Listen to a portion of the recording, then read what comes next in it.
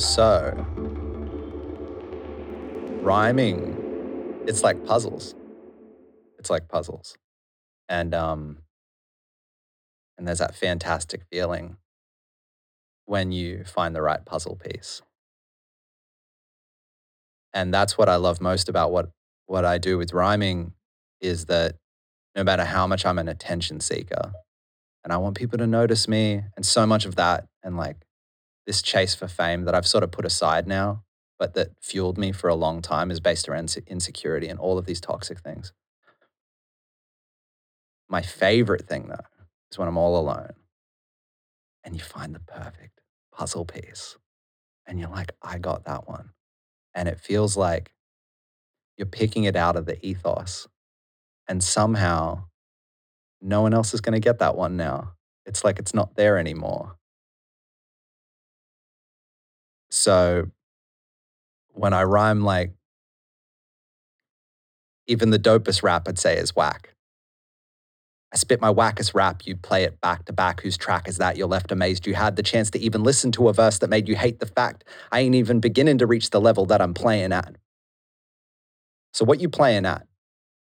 I'm paid to rap because I paid attention to the lessons left by those who paved the track. I paid respect, and in return I gained respect by mates who happen to be the very rappers who have taught me how to shape my act. I came to rap. Irreverent over records, whenever I'm in the session, it's evident by my presence that everything in my essence is heading towards the message that kudos has come to take it back. So what you taking back? I'm taking back the beat from those who don't compete with those who rap to grow their speech in ways that are no longer seen as being worth the time it takes to have the kind of skill reminding me that hip-hop in a way is crack. And in what way is it crack? Well, crack's addictive. See, this rap has got me itching like a fiend. I'm always scheming to be rapping and or listening so rapidly in your system. It's giving you what you need as it captures you in a vision. I'm snapping off bits of wisdom. Shit you need to hear until it's clear I'm gonna speak because it happens to be my mission. Reaction to read and write in a fight with a demon killing. The key to the beat in my small opinion lies in the way we lack. See, lacking can be seen as lacking. Well, lacking can be seen as passion minus action. Add that. See, lacking can be seen as lacking. Well, lacking can be seen as passion minus action. Add the action and you'll see the traction form and turn the lacking is converted into fuel. It's pretty cool to see this happen. And that's why I love rhyming. It's just, it's puzzles.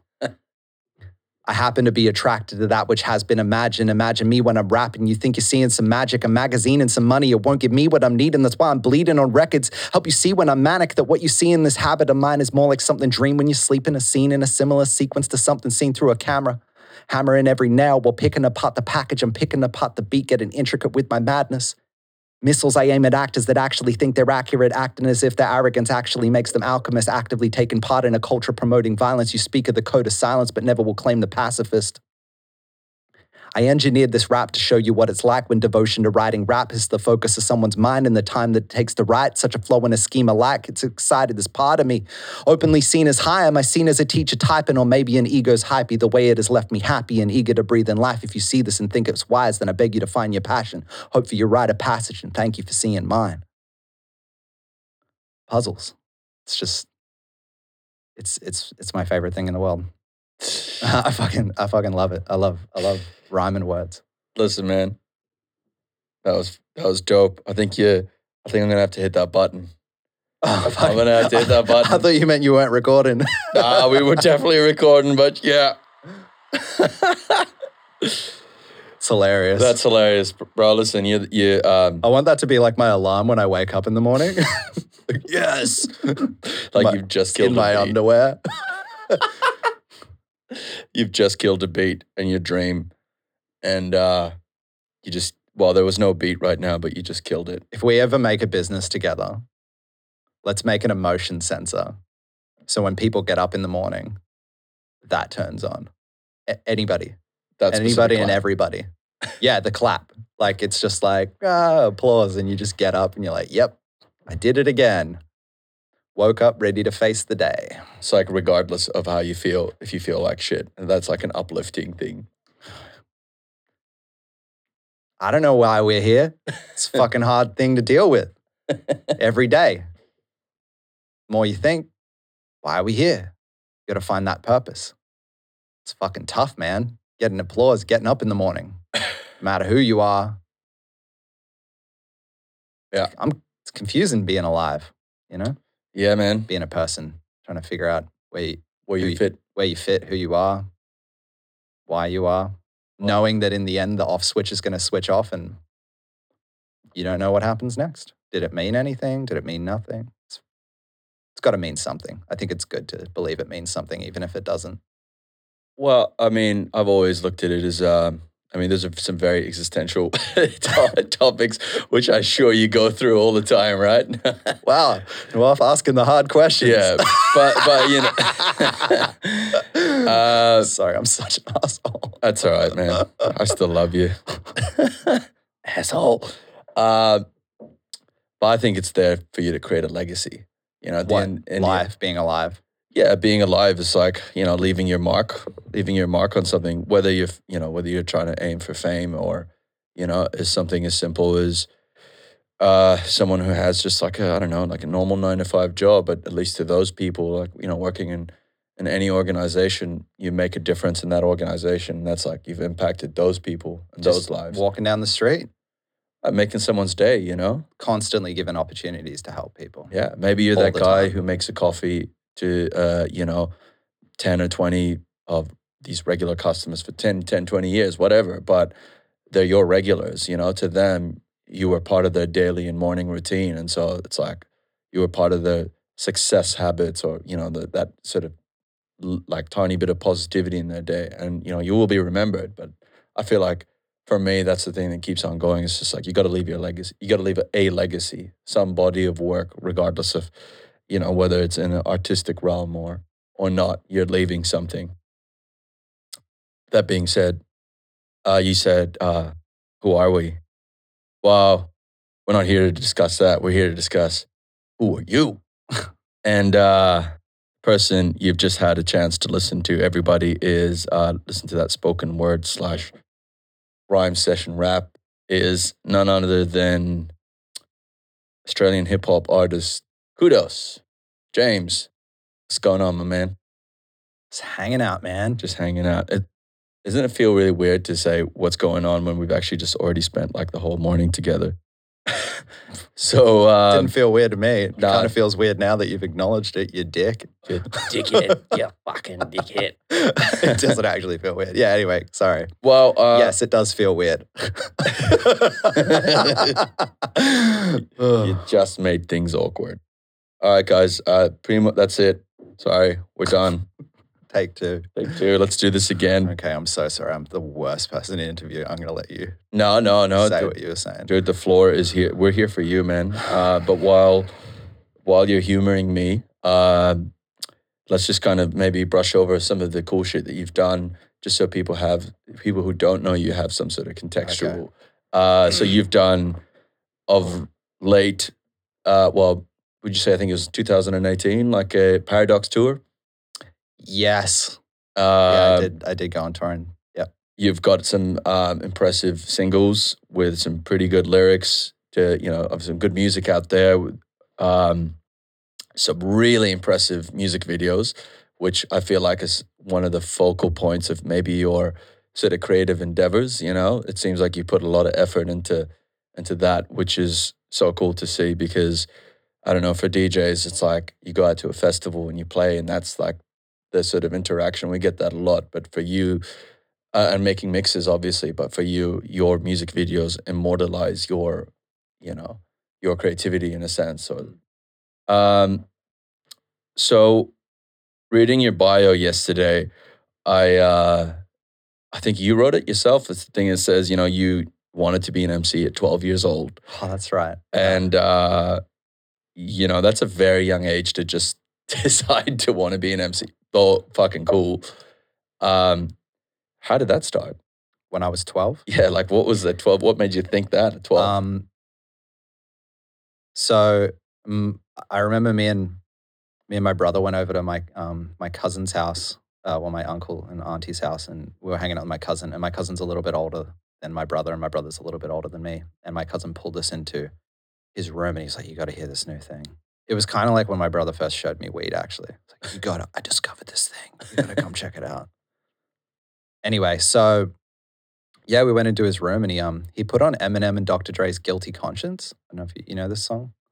For those that don't know, it's a song that Eminem and Dr. Dre made where they set out 3 separate scenarios where the person has a decision to make the right decision or the wrong decision, and Eminem plays the devil and Dr. Dre plays the angel. It was super conceptual, really, like, cinematic. I was just amazed. I thought it was the most amazing thing, and I'd been singing. I started singing when I was 10. I always wanted to be a musician ever since I heard, My Girl by The Temptations. I was like, that's what I wanna do. I wanna be a musician. And I used to try to write lyrics, but it was always I didn't really know, like, I didn't have anything to say. I mean, I was 10. Like, I was trying to write, like, metal lyrics and, like, well, what do I write about? I write about the devil, it's metal. Like, you don't have any concept of who you are. You're trying to figure it all out. And when I heard hip hop, I was just like, this is crazy. And I don't think it was a conscious decision. I just went home and started writing. I don't even remember how, because I don't know if we had the internet. It was around that time where internet was kind of becoming more common, I guess. Um, so I went home and I started writing immediately. And then one day, like a couple weeks later, I was walking past my brother's room and I heard rapping, and I opened the door and my brother had started rapping the exact same time as me, from the same experience with our cousin showing us hip hop. And yeah, like, what is an MC? When I was 12, like, I had no reference point. I didn't know what any of this was, where it came from. Like, I knew nothing, and we started by listening to Eminem and NWA, and then I remember hearing Exhibit one day, and this was back when tapes were around. Like, it wasn't like now. So you'd hear about these people and they were like something out of the universe just planted in your lap. You had no way of looking them up, finding out anything about them. And yeah, then Wu-Tang, and then we were obsessed with Tupac, and then, through the years it became English hip hop, like Task Force and Skinny Man and Jest and Kalashnikov. And also, like, this was all before Hilltop Hoods. When people say Hilltop Hoods really paved the way for a lot of people, like, I see that because I used to get, like, picked on ruthlessly for rapping when I was in high school, when I was like 13. And then I remember the moment I heard the name, the Hilltop Hoods, it was cool. Didn't get picked on anymore, and all the people picking on me were doing it as well. All of a sudden, it became this, like, cool thing. And I think it wasn't just about hip hop becoming cool from them. It was more just them going, hip hop isn't about emulating American culture. Hip hop is about expressing yourself. And that's when I think it started becoming really real for me, seeing people from all walks of life using this medium to express themselves as individuals. Yeah. Amazing. I mean, first off, there's so much in what you just said that's like fascinates me. First off, the fact that you were 10 years old and you were listening to metal. I don't know what I was listening. It was Rage. Oh no, Rage Against the Machine. how old were you when you came to Australia? 2008. So I would Oh, have okay. been 8. So you never listen to Rage in the morning and stuff? Like, do you know what this is? No, well, yeah, I know what it is. Okay, cool. I've actually been on it. Oh, like, what? I was in a You music were on video. Rage? Yeah, I was on a What? music video That's clip sick. that eventually went on Rage. Mouse in the House. Yeah. It was a comedy skit, Yeah, right. but it was also actually a hip hop Okay. comedy skit, and I was playing a priest with a mohawk, Yeah, right. Father Bling. Mm. Anyways, So Rage, just to explain though, Rage, like, when I was a kid, and I think for a lot, so just to, like, create context, like, I'm 30 Yeah. now. So I was born in 89. So even though I was born in the 80s, I'm kind of a 90s baby. So growing up in the 90s was like every weekend morning you watched Rage. You just watched whatever was on Rage. And it was a time where we were listening to really great music and really shit music at the same time. And we loved all of it. So I'm listening to Cake and Nirvana and The Offspring and all this dope hip hop music that was coming out in the 90s. But we're also listening to Backstreet Boys. Yeah. And like, Britney Spears, Hit Me Baby One More Time. And these, and just having no reference point to, like, we either liked it or we didn't. It had nothing to do with what was cool or not. So when I say I'm listening to metal, fuck, what was I listening to? I was obsessed with Limp Bizkit. I thought they were the coolest, and Korn, and then all these crews were just the shit. So Yeah. Dude, I'd relate to that so much. Well, maybe not Korn. I know other people in my sort of school were definitely into it, but I was so into Limp Bizkit. Like, Limp Bizkit for me was the one that, like, really introduced profanity, on another level Mm. into my sort of vernacular. Like it was, what is that album? The Chocolate Starfish, is it? I can't even remember anymore. And I listened to, I think it was the one that's got like, just one of those days when Yeah, you don't yeah. want to wake up. That was like my angst, like Yeah. spoken in someone else's voice as like a kid. I was like, yeah, Yeah. fuck you, parents. Like, but I don't know why I was angry at my parents. They were great. But like, it's like, fuck you. Fred Durst gets it. Yeah. And it was so that like the 90s was also so like that whole hip hop and rock thing, you know, obviously it's been happening for a while with like like 90s and early 2000s. yeah, I mean, I think Run DMC and what was it? Aerosmith or Van Halen? No, Aerosmith. Aerosmith, Yeah, Aerosmith, great song. Walk This Way. Fucking sick song. That was probably the first, wasn't it? That was totally on Rage back in the day. Yeah, that would have been something we were watching. Bumfunk MCs, which is weird because I listened to it now and I was like, oh, we were listening to like drum and bass sort of jungle music and we didn't even know. And UK Garage. Like Craig David was like UK Garage. Yeah, had no idea that that's what we were listening to. The same way when we listened to hip hop back in the day, a lot of it to start with, we didn't know that's what it was. We didn't have any words for it. It was just music. You know? Yeah. Yeah. I guess like even just categorizing it as rap or I don't know. I mean, I kind of felt like I knew what R&B was. Did you feel like, because like a lot of the, like say Backstreet Boys. At that time, I didn't know anything. You didn't know the sort of names of the genres. I'm thinking like, it's hard to pinpoint times as well though. But I think around like late primary school, I guess we started. I learned everything from my brother. You know, I remember when I first heard Method Man, he was featured on Limp Bizkit. And I thought Method Man was Wu-Tang. I thought it was one person. I had no idea it was a crew just because he's always shouting Wu-Tang. Yeah. And then when I was older, I was like, oh, okay. And not even knowing that beat was made by DJ Premier, who's another absolute god. Dude, it's so funny that you say these things, especially about like Method Man and Redman, because it's the same thing, man. I only got into Wu-Tang like so late as an adult because first off, what was accessible was a lot of Eminem and Dr. Dre. I mean, at that point, I think, especially even in the early 2000s, that was like when Aftermath Records was sort of set up. You know what I mean? Like at 6 years old, you weren't particularly listening. Like that would have been 1996 for me, maybe, you know, which is, you know, when Pac died. But, you know, I was 6 years old. I wouldn't have listened to, you know, NWA or Death Row Records. It was only until you were like maybe 12 years old that you would 12 or 13. Yeah. Probably high school, I think it started.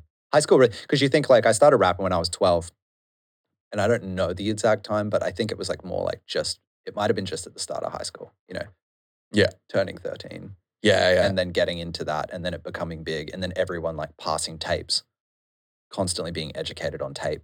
Yeah. Fucking so good, isn't it? Yeah. So that's cool. So it wasn't, you know, I think in the past I asked you like, did it ever start as like poetry for you? But no, it started out as you wanted to write. Yeah. Started to write out as rap.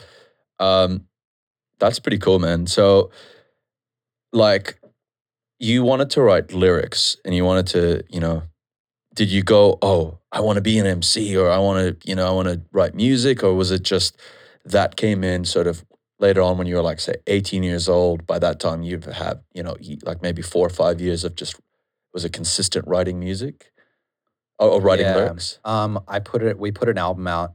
It was like me and my brother and our friend Barry Spinks when I was like 17. Wow. Yeah. And, but you won't find that anywhere. It's not, the only people that have it are the people that have it. And it's on CD. Like you wouldn't find it digital anywhere. Yeah, and then started. But I was already performing as a singer for a really, really long time. And I'm also a fucking loudmouth, so I would rap to anybody at any time, wherever I was. Yeah. On a bus, on the street corner. I used to battle people. It was just constantly rapping. That's awesome. I mean, it was an obsession.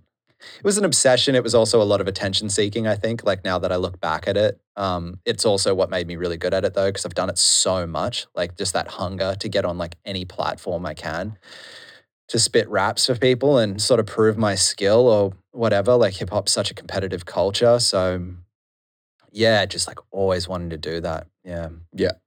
I think it wouldn't, you sort of wouldn't be here, or a lot of rappers wouldn't if they didn't have that sort of chip on their shoulder, you know what I mean? Or just that needing to be heard, you know? Because it's the only way you're going to, I feel like it's the only way you're going to actually be able to be out there.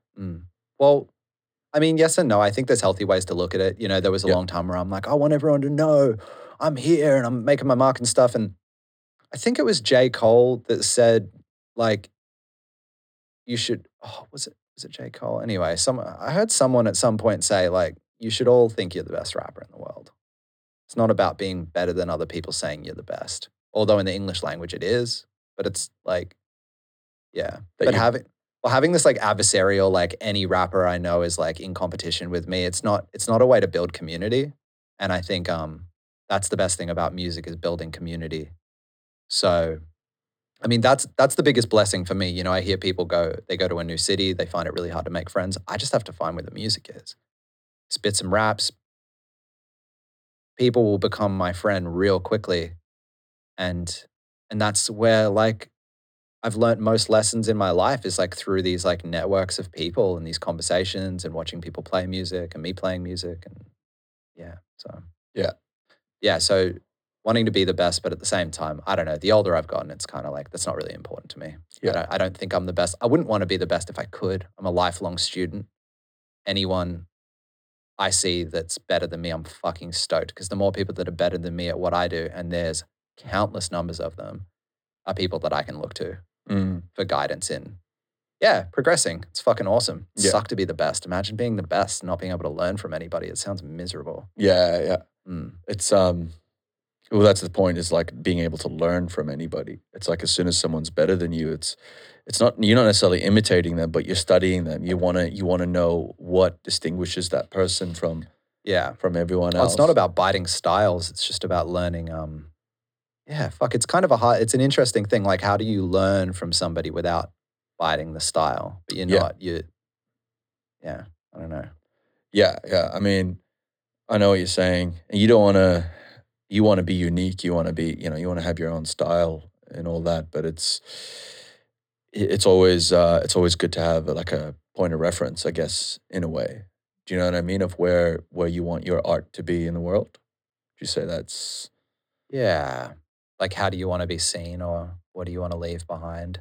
Well, yes, but also maybe what is your art form like? Like, what distinguishes your style from, say, that My person? style. Do you know what I mean? I think it's sort of like when you first heard me rap at 12, you'd be like, this kid's listening to NWA. Because it was just complete emulation. I Yeah. was talking about things that I knew nothing about in an accent that wasn't mine.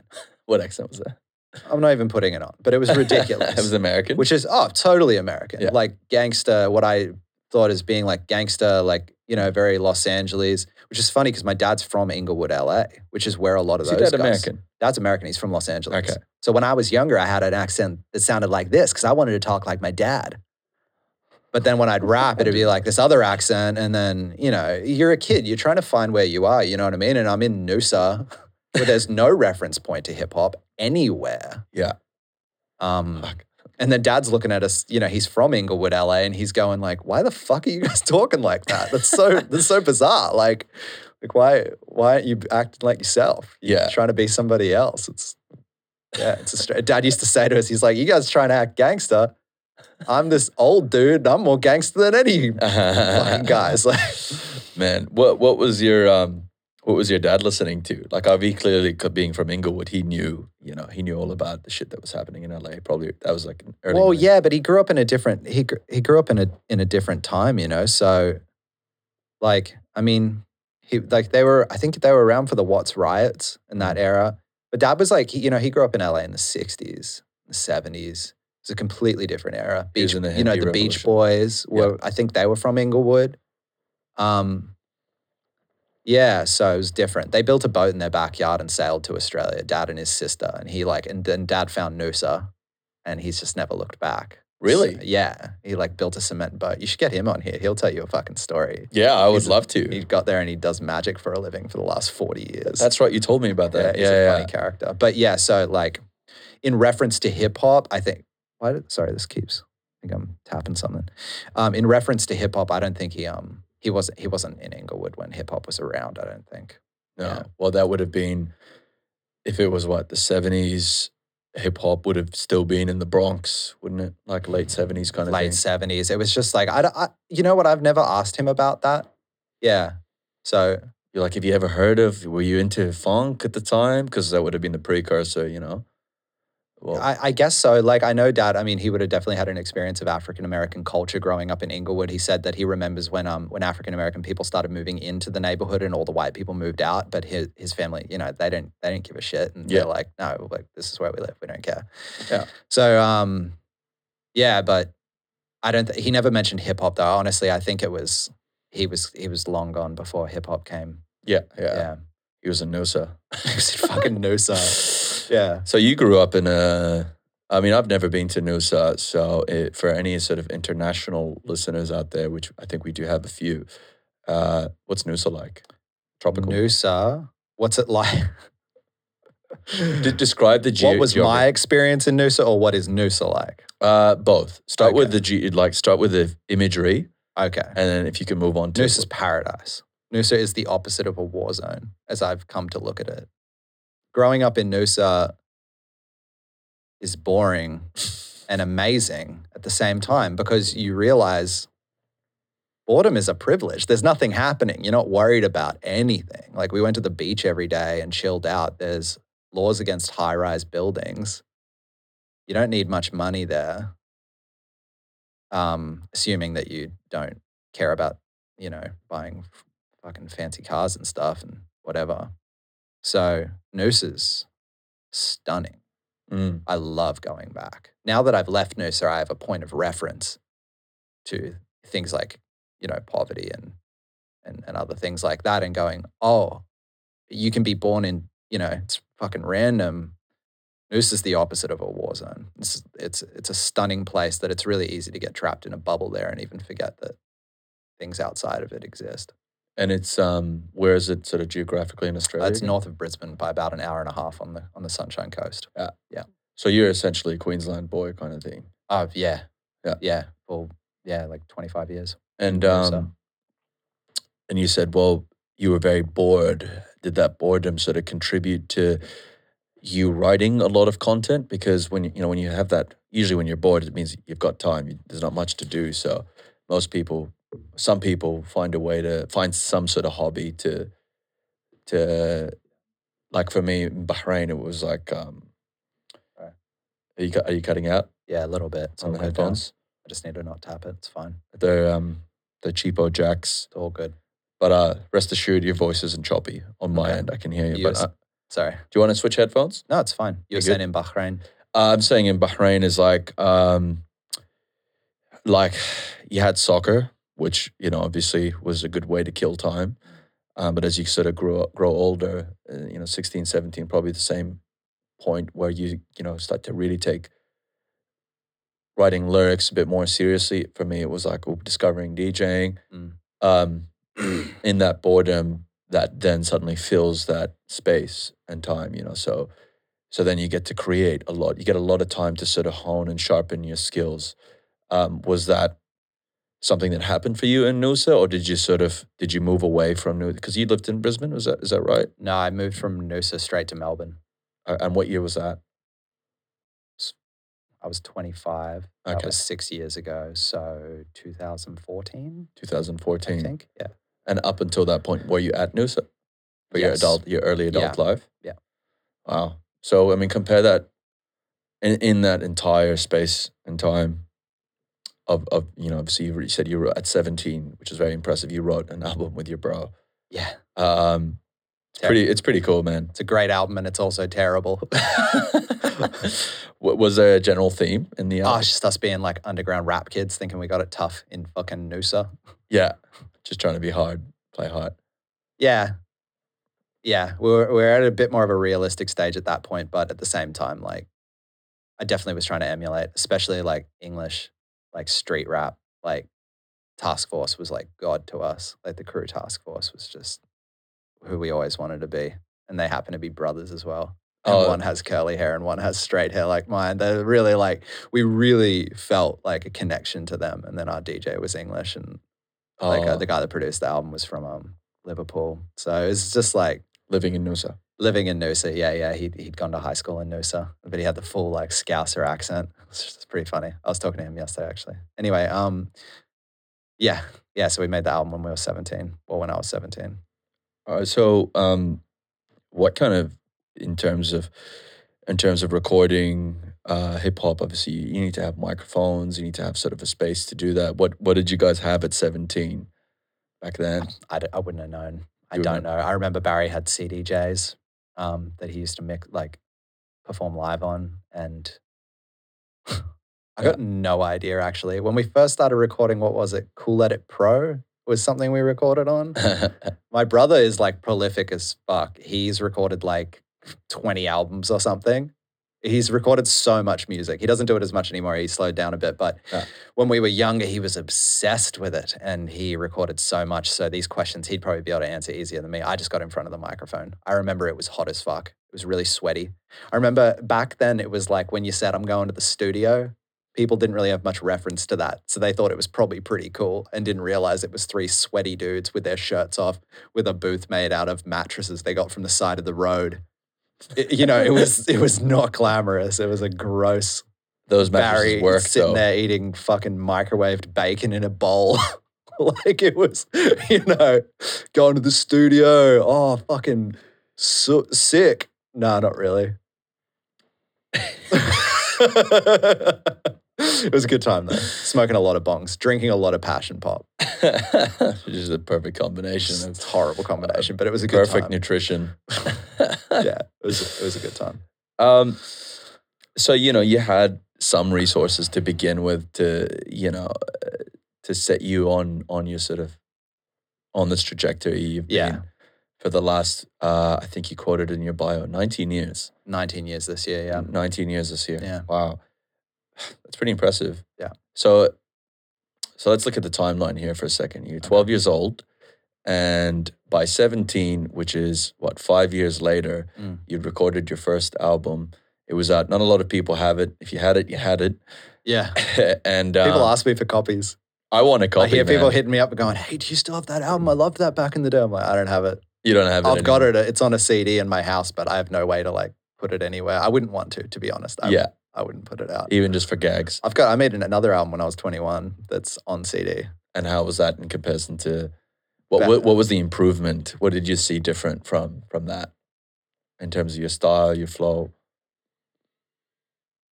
It's like there's multiple aspects. So you can talk about like the progress of me as a person, which is going to be reflected in the music I make, and then the progress of me as an artist on a technical level of like knowing how to rhyme. And so when I was 17, I guess I was like a lot out of, I would have considered at the time that I'd gone past my bad state, but now that I'm in a much better place now, I look back and I was in a horrible place as a person.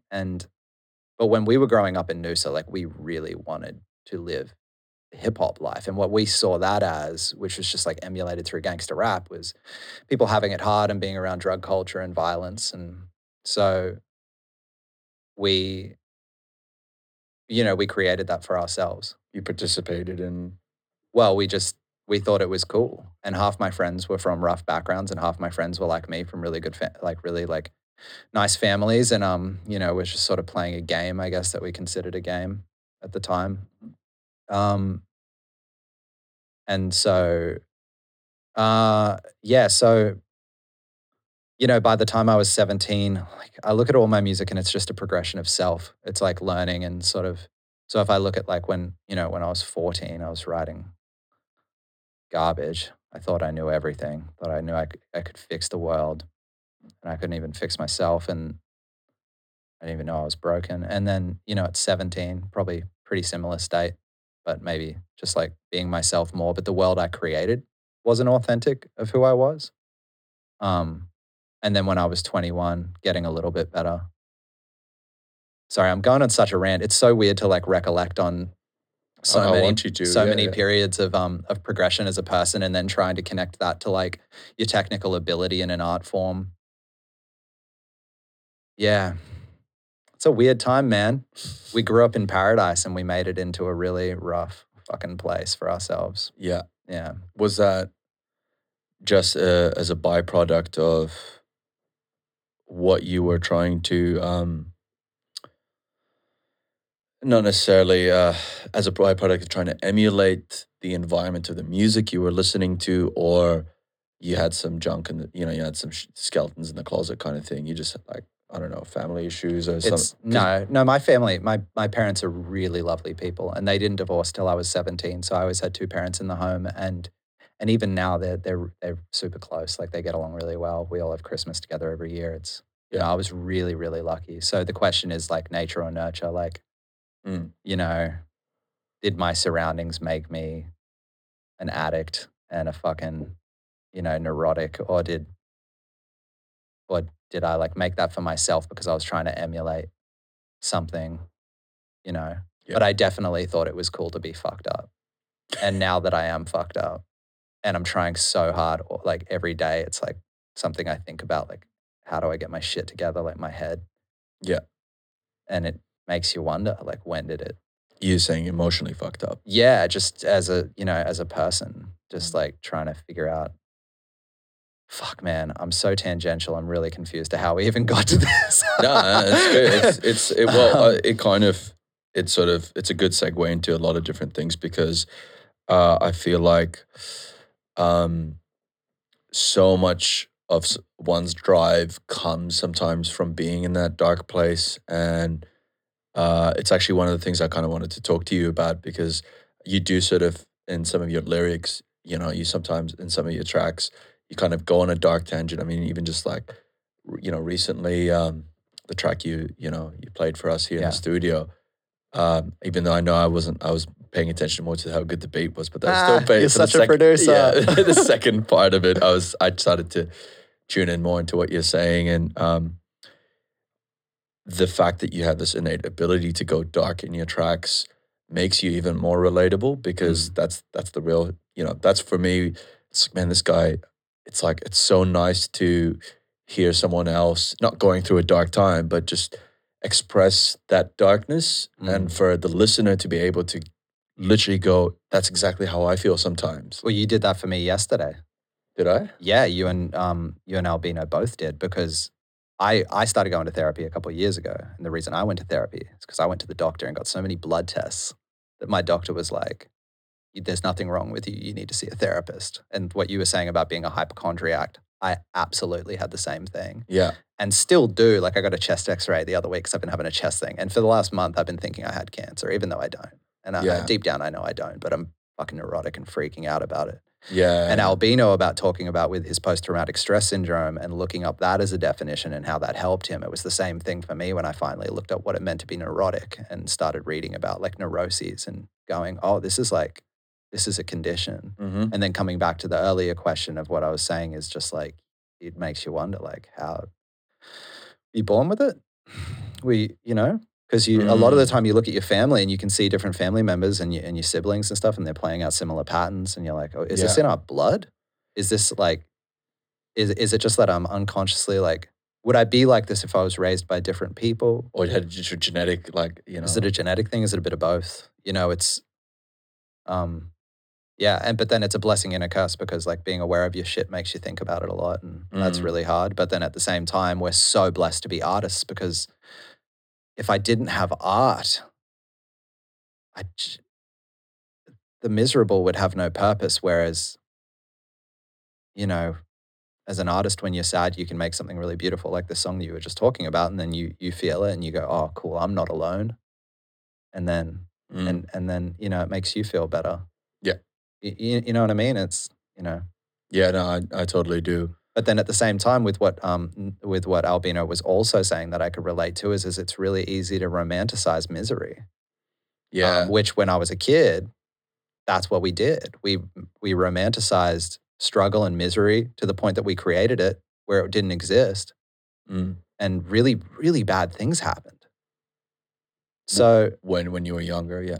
oh yeah, just growing up, like there was a lot of violence, a lot of drugs, and nothing to do with like you know, it's just like what I chose to surround myself with. Wasn't Yeah. positive. I mean, it wasn't, you know, like was in it's some not ways. to paint like, oh, you know, grew up and like I had a great childhood, like growing Yeah, up as a yeah, teenager. I was like super, super lucky. Like, and I know that. Like I was very, very blessed to be where I was. But yeah, definitely like I mean, I thought it was cool to be tough and I thought it was cool to be feared. And I thought all of these, like, it sickens me now. It's a very strange way to be that you want people to fear you. Like, that's sick in the head. Yeah. Why would you want that? Now I want the opposite. I want people to be able to come to me and I want to be able to go to others for help. And the opposite of fear. Why would Yeah. Yeah. Sometimes it's like I wish, obviously we get a lot of support from our parents. It's a similar situation to you, like good parents, great family, really safe environment for the most part. Definitely listening to gangster rap made you fucking think you're hard. You want to be hard, and lots of fights in high school and shit. Yeah. I was like, man, It's not to pass off the responsibility either, though, because at the end of the day, they're expressing their surroundings. You know what I mean? yeah. Like, The thing for me is like, wouldn't it just have been great if you had this older figure that's like, maybe in their sort of early 20s or mid 20s that was doing say hip hop, for example, that was a mentor, or like, hey, listen, like a mentorship program where it's like, listen, man, you don't need to be tough all the time. What you need to be doing is like, just put pen to paper and just focus on music. Like, I had that a bit later on, like from older DJs that were when I first came to Melbourne. Like, I had a little bit of that. yeah. Like an older brother that was into the same thing that I had, that was kind of like had enough life experience to go, hey man, you want to tone it down with the partying, or you want to like just don't forget who you are, kind of thing. Yeah. And what really matters is, the people you love, your family, yourself, and all this. And it's like, I wish I had that, but I feel like the fact that I didn't, and I had to go through through the ringer, and I say ringer, like mental ringer, made me have to figure things out on my own. And so it's like, now I've even got more mental resilience and toughness, even though it's so easy to fall back onto a neurotic version of yourself. Yeah. Do you know what I mean? Yeah. And it's like on one thing actually that I admire about you is like, even, you've been sober now for a few years. 8 years. 8 years. Well, sober from alcohol. I like to specify that, or else I'm just going to look like a total hypocrite if someone sees me out rinsed as fuck. But yeah, no, I haven't drank alcohol in 8 years. Yeah. Was that part of, I know we've talked about this in the past, but part of the sort of healing process for you? You want to be sharper, you want to be, what's the reason behind that? I started to feel like I couldn't go out without drinking. And I don't mean just like going out in the morning or whatever, but going to parties or whatever. Like, a lot of anxiety would come up. And I didn't have a language for it back then. I didn't know what it was about. And even like now that I'm like 31, only in the last year have I really stopped and go, oh, you're an addict. I'll turn anything into addiction. I'll tell you a story. It's like one of the things that happened that made me realize this is that when I moved to Malaysia 2 years ago, I was living in a house at the time in Coburg. There was a couple that lived upstairs. There was a couple that lived downstairs. And I was just about to go overseas. And one of the couples upstairs, that's right, they're both upstairs. It's irrelevant anyway. One of them moved out, so they were gone. And I was really sick. So it's just me and this couple that was left over. And I went into the freezer one night, and there was a pack of ice blocks, and there was 5 of them in an 8-pack. And I ate one of them because I just replace it in the morning, house-made shit. And then I ate all 5 of them because I figure if I'm going to replace them, I could just eat them.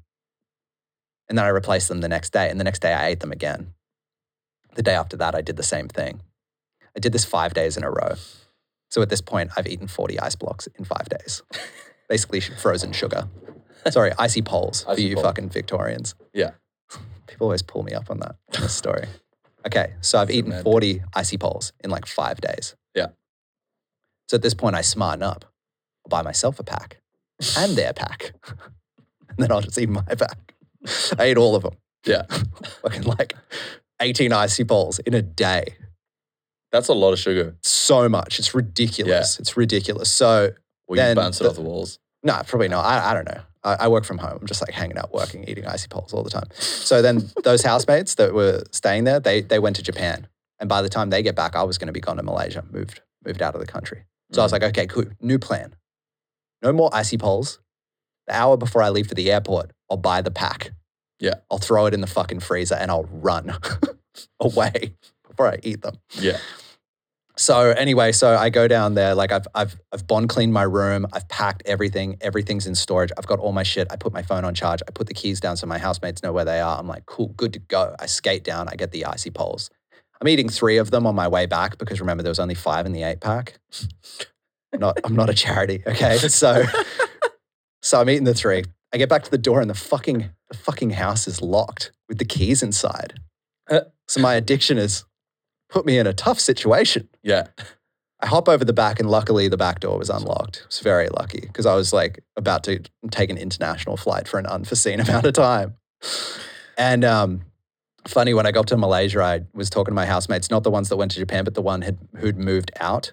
And I told her this story and she goes, oh man, those were my ice poles. You could have just had them. So this whole time I'm replacing icy poles for someone who doesn't even live in the house anymore. But the moral of his story is basically if you ever see me do drugs or drink alcohol, that's how I do it. Yeah. Is those icy poles, that compulsive, like intense, like addict behavior. Yeah. And when I started telling that story to people, like I'd tell it at poetry nights or something as like, just like something light to talk about. Yeah. I started realizing, oh, like you don't have an off switch when you get going. Yeah. So yeah, when it comes to alcohol, when I was 23, blacking out a lot, so many apologies were said to my friends for the behavior I was showing. That one of my friends, who honestly, I tell this and I hope people take this as a lesson because it was a huge lesson for me. Like how I am as a person and what I see as loyalty and real friendship, not just when it's easy, but when someone's being a bad person and the way that you engage with your friend to try to help them be better. Like my friend, I had a blackout night, act like a total prick, did a bunch of shit I'm not going to mention, nothing illegal, but just was a fucking piece of shit. And the next day, my friend wouldn't talk to me. He didn't talk to me for a month. He's like one of my bestest friends. Finally, I get him on the phone. I'm like, what the fuck? And he said to me, I wanted to talk to you immediately, but I knew if I did, I'd just yell at you. And it would be about me getting out my frustration for how I feel about your behavior. But I think you need help. And I needed to take time to deal with how angry I was with you in order for me to tell you this today. He said, your apologies don't mean anything to me anymore. Your word doesn't mean anything to me anymore. And if you want to make it better, you got to make some steps to make it really better. And I was like, okay, off the phone, kept drinking. A couple weeks later, talked to him, still weird vibe. What's going on? He's like, you still drinking? I'm like, yeah, but I apologized. He's like, that's not the point, dude. You need to stop drinking for a year and your apologies will mean something to me again. So I stopped.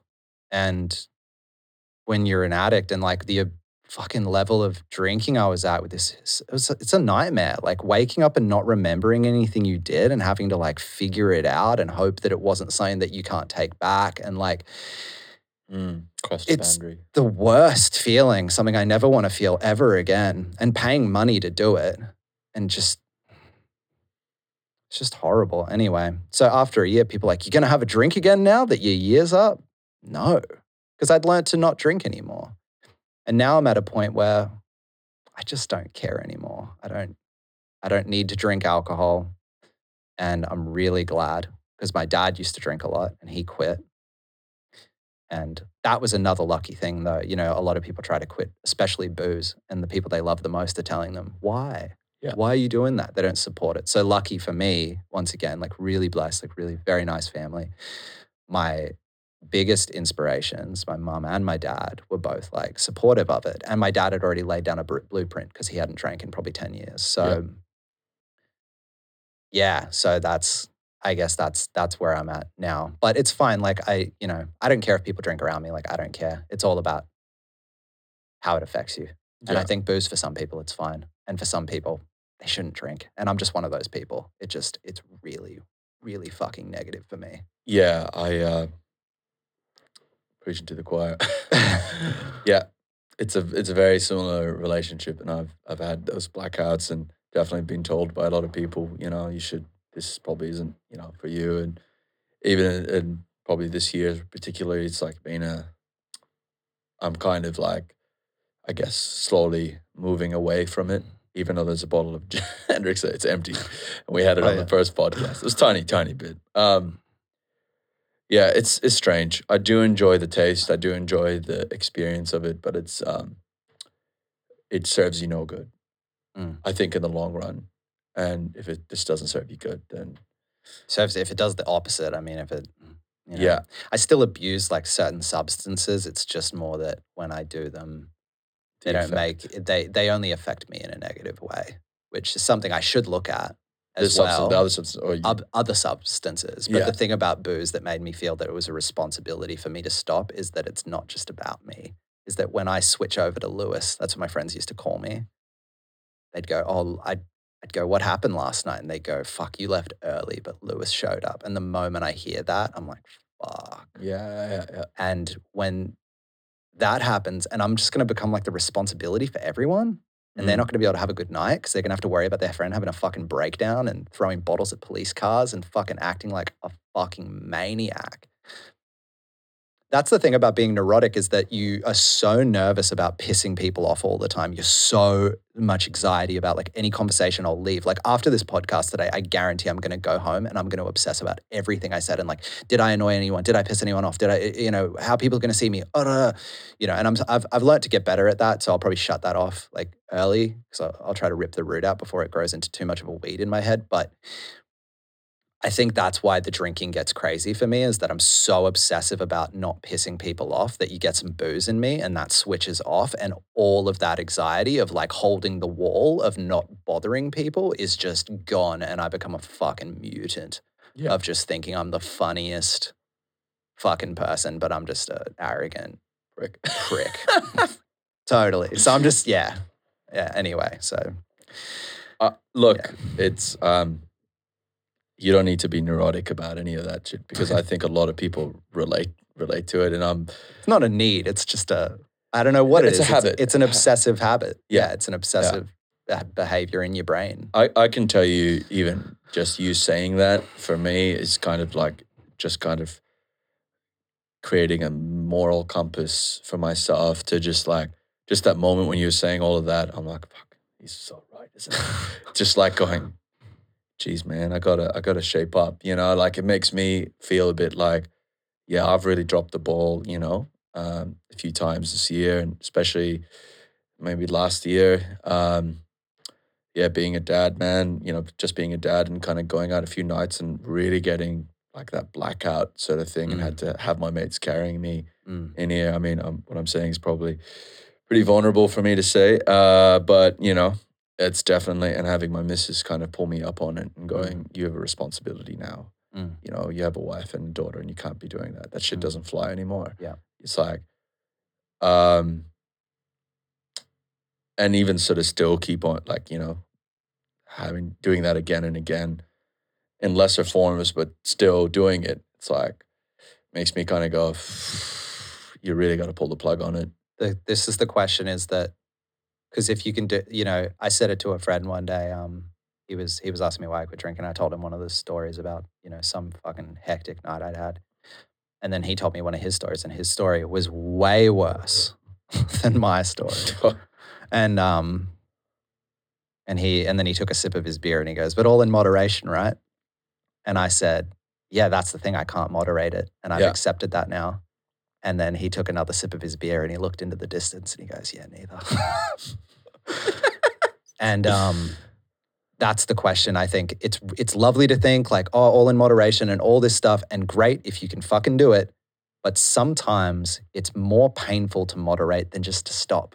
Yeah. Because if you just stop, then you can stop thinking about it, and eventually you won't think about it anymore. But if you try to have this like balance beam of your relationship with this drug that you compulsively are gonna inevitably end up in the same place if you keep doing it, that's way more painful. It's much more difficult.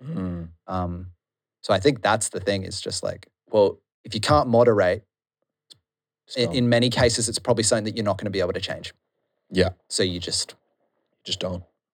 Stop. You just don't. Yeah, which is hard because you got to be social. you know, and it's fucking hard, man. It's hard going to parties and like talking to people, and you get used to it. But it's just, I think it's like any drug. Drugs are a cheat sheet. Sometimes you got to take the test, and the test is just going there. When I go out and I'm not feeling social, I just go home. If you're drinking, it's fine because you go out, you don't feel social, you have a couple of drinks, and all of a sudden it kicks in and you're all good. You're there. So it's just one of those things, you know? Yeah. Yeah. I think that, you know, in order to be able to enjoy it and not kind of to moderate, you got to look at the problem deep on a deeper level. You've got to sort out the addiction first. You know what I mean? Like the problem is a psychological problem. It's not your relationship with the booze is just the byproduct of, you know what I mean? That internal crap that you're sort of dealing in. You're just using that as a way to, you know, for me, it has been anyway. So I'm like, well, if you address the root problem, you know, and that's like, yeah, go see a psychologist, go sort that, you know. For me, sometimes, you know, when I've really cut down on drinking significantly, Yeah. almost to very rarely, you know, like once every couple of, once a month, or even just once every 3 months now. Yeah. Which is really great for me, you know, considering that in my younger years, like in Australia, obviously from 18 to 23 was like every day, Mm. you know. And once I replaced that, and I got a few injuries, then I went into food, eating food, you Yeah, know. it's So another then, one. and then it's like overeating becomes a thing, and so it's like you just got to go and see someone about that. You got to look deeper, and obviously that external that third person who's, you know, trained and is able to help you point out the patterns to yourself is, Yeah. you know, And it's hard. Therapy's hard. yeah, because it makes you look at aspects of yourself you've been avoiding. Didn't even know about. Yeah. I did therapy like twice a week for an entire year, and I'm less happy than I was before I went in, but I'm way more aware of who I am Yeah. and the dark, like facing the darkness within myself. It's fucking scary looking at yourself in the mirror, man, especially when you stare at yourself on that kind of a level for a long time, because essentially that's what a therapist is. They're like a Mirror. They're like helping you see your reflection more and look at who you are and why you are. And Why do you do the things that you do in that way? so hard. I'd go in happy, leave sad, go in sad and leave happy. It's almost a psychedelic experience going to therapy a lot because you don't know this person. Yeah. I'd say to him, you know me better than anybody. You know me better than I knew myself a year ago before I came in here. That's bizarre. Yeah. Why? Because you got a piece of paper on the wall? I'd be like, what's the deal with your piece of paper? You'd be like, oh, it's this. I don't know those people. Mm-hmm. Some dude that I also don't know who got another piece of paper. Yeah. And this isn't downplaying psychologists. I'm not at all. But it's just more the psychedelic, bizarre experience of being in this fucking room that you only have one reference point to, Yeah. which is going in and talking about your deepest and darkest feelings to someone you've only just met. that you don't know, Yeah. who doesn't tell you anything about themselves. It's a fucking weird experience. I think everyone should do it. I think it's great. I think therapy is really, really valuable. I've done it too. Yeah, I agree with you wholeheartedly on that one.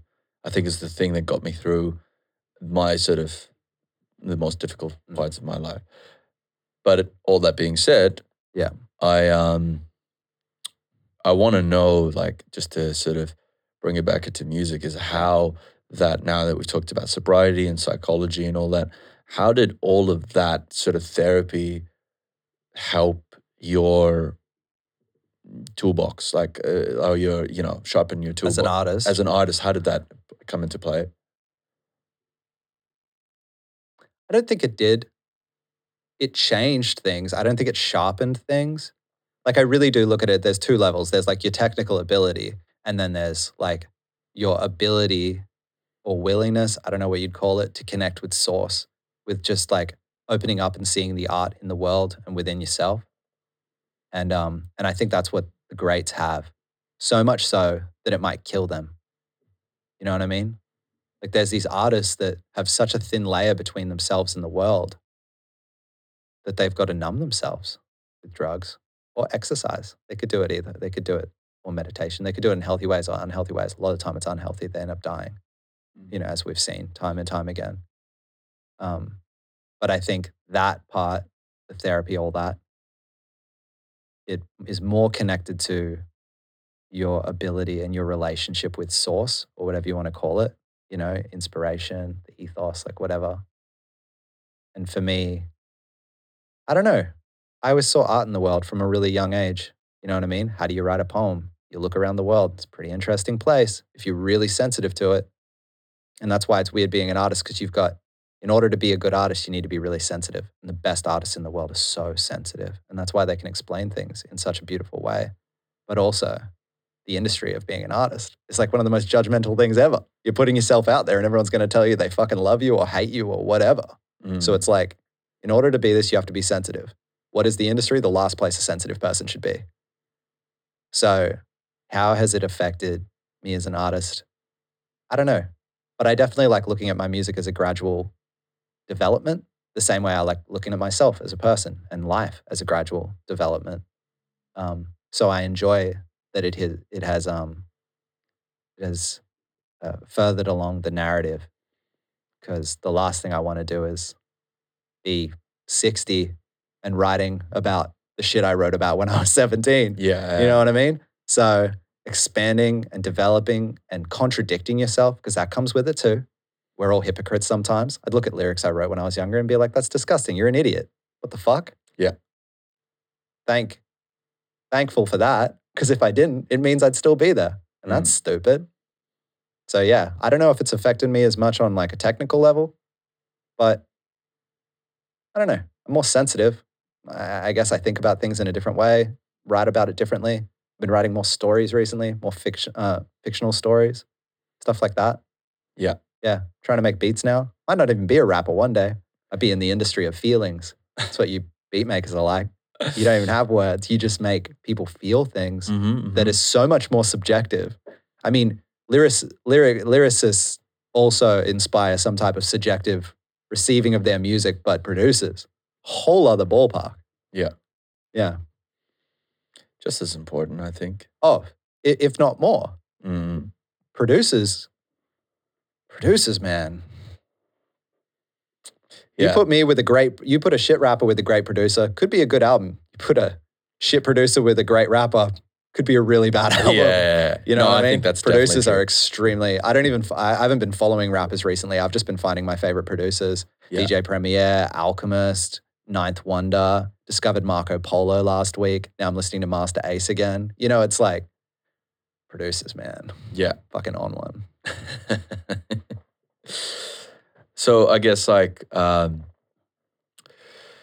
said that, you know, it didn't sharpen the tools that you had, but it changed the content of your lyrics. Yeah. And it's something I can also relate to, because same as you, and I had to dabble into writing lyrics and stuff like that. Never been much of a freestyler, but you know that. Okay. I love your freestyle. What are you talking about? It's all pre-written, bro. What are you talking about? Oh, that's right. You do pre-written. Right, pre-write. I've heard you do some freestyles. They were definitely freestyles. It was good. I enjoyed it. Yeah. But just hanging with you and like Jillo, for example, is definitely rubbed off, and with a circle of friends that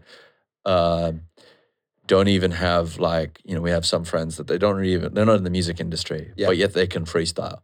And that's impressive. And that inspires me. It's like, well, if they can do it, you know, you can do it. And you've got that. But look at Shia LaBeouf. You seen him freestyle? Yeah. It was sway in the morning. It's ridiculous.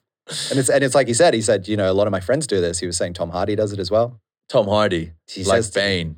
Tom Hardy's a really good freestyle. He says Tom Hardy freestyles all the time. I know a lot of people that freestyle for fun. It's just a social thing. A lot of the time they're better than us rappers. And it's because they don't give a shit, because the art of freestyle comes with loosening your brain enough to shut off that like critic. Yeah. And then you become really dope. Yeah. It's not really like, because everyone knows what words rhyme together. We've all got a dictionary of rhyming words. It's just about being able to shut off that voice. Yeah. That's another art form in itself. I mean, okay, so where do you classify yourself in that category? You're an MC. An MC usually states that you go out there and you battle cats. Some do. Battle MCs do. Yeah. But for you, is it, where do you consider yourself? Are you like... Now? Yeah, no. Are you freestyler, spoken word artist, and rapper? I love to freestyle, but it's more in a social nature. I used to busk a lot with my best mate Casey, and we used to freestyle a lot, and it had a time for me. And now it's just like, I love freestyling when I'm around all my mates and we're freestyling. But like when I perform live, I very rarely freestyle. Yeah. Shem is like Liquid, my DJ, makes fun of me relentlessly for my lack of skill in freestyling. I almost feel like I want to become good at freestyling just to shut him the fuck up. Like I'll do a freestyle, like, you tell Shem about this. You tell Shem I was on fire tonight. Because he won't believe it. He's listening to it right now. I fucking hear you. I hear your judgment. Yeah. And he's a surgical cat. So he'll hone in on you. It's because, here's the thing. One time, my best mate Casey, he ran a festival. And what festival? It was called Faraway Festival. It was in Stanthorpe. It's only like 300 people, mini doof. Just all his friends playing music. It's really beautiful out there. I was up for 2 days partying. I finally went to sleep in Casey's parents' house because it was on their block of land. Fell asleep. You know when you sleep, you don't sleep a lot, so you're probably better off not sleeping because you wake up completely fucked. Yeah. I woke up. I don't know. I remember this, but it was just like I was in a dream. I woke up. I hear Dan Dyslexic, and he's like, MCs to the stage. I wobble out of the house, walk onto the stage. All of a sudden, I'm on a stage, and Dan hands me a microphone. And then supposedly Shem says I started freestyling in slow motion. I was like, yo, what you got? So anytime freestyling comes up with me, Shem references that. That's how I freestyle. Anyway, I'm totally diverging. So no, I'm not a freestyle artist. How do I see myself as an MC? Because you said you've battled. I did when I was younger. Yeah, we used to love battling. I was obsessed with battle culture. I used to watch it so much. I was talking to a battle MC a while ago about this in Brisbane who battles a lot. And he was like, man, you were feared back in the day. But I wasn't. Well, I was, but it was like this strange illusion. I went in one battle competition. I was the only sober guy there. Everyone was so drunk they could barely rhyme words together. I slaughtered most people there. Not all of them. There were some people that were doing pretty good. I went through and fucking destroyed a heap of people. Everyone's like, whoa, kudos to a good battle MC. Went in one other battle, got fucking destroyed by this guy, never battled again. That was my battle career. So I don't know. Anyway, I think the thing about MCing and hip hop that a lot of people forget is that it's easy to think it's about me, the MC, and everyone look at me, look at me, look at me. But MCing, you're the master of ceremonies. You're the party rocker. You're there to entertain and fucking express yourself, et cetera, et cetera. Yeah. And when you see greats, like real greats, like when I saw Master Ace perform or when we saw KRS-One perform, it's like, holy shit, I didn't know what MCing was. I thought it was this thing about me. And then you see them and you're like, wow, they're a conduit for something much bigger, much more important. And it can be fun, or it can be political, or it can be so many things. But when you see artists like that, especially someone like KRS-One, who really speaks strongly on what does it mean to be the MC, you know, as an MC, how am I? I'm a fucking student. I just want to get better. I really like the poetry aspect of it, like expressing myself. But I am just stoked to be able to look up to people like KRS-One as like a student and always trying to learn and meeting more MCs. And luckily enough that some of my friends around me are such good MCs. Roman from Bullhorn, you know, Master Wolf, Late One. Like I could just name MCs all day that I'm around that I'm just like, holy shit, you know, 1-6. Like these people blow my fucking mind. So it's kind of hard to say like what kind of an MC, what kind of an artist are you? Where do you stand? Yeah. You know what I mean? You're a culmination of every experience you've ever had with an art form and as well as like just the things you've seen in life. So like, you know, how would you answer it? I'm interested. Okay, from the outside, you've seen me MC a million times. Yeah. What do you say? Like, is it simpler to answer it from the outside? I think as the artist, it's hard to, like, you know, what are you? I'm a rapper, you know. Yeah, I just go, you're rapper, lyricist, and storyteller. Okay, there you go. Cool. You know, because you do, like you said, you know how you said earlier that you were writing fiction. It's like when I called you the other day and I said, bro, that track, was it Bubbles with your mate Scotty? Oh yeah, Bubbles, yeah. You know, it cracked me up so much. I was like, it's you're actually a fantastic storyteller. Thanks, dude. I appreciate that. Yeah, and you're also a really good roaster. Oh, I love roasting. Because that's, you know, we had this roasting game at a mate's wedding. We're not getting into that. Let's just say that... shit went a bit south. Yeah, shit went a bit south. Nobody took it personal. Kudos. had really good roasts because he just made shit up on the spot. Oh yeah, that's right. I was the fictional guy that night. He made fictional shit on the Made spot. up lies.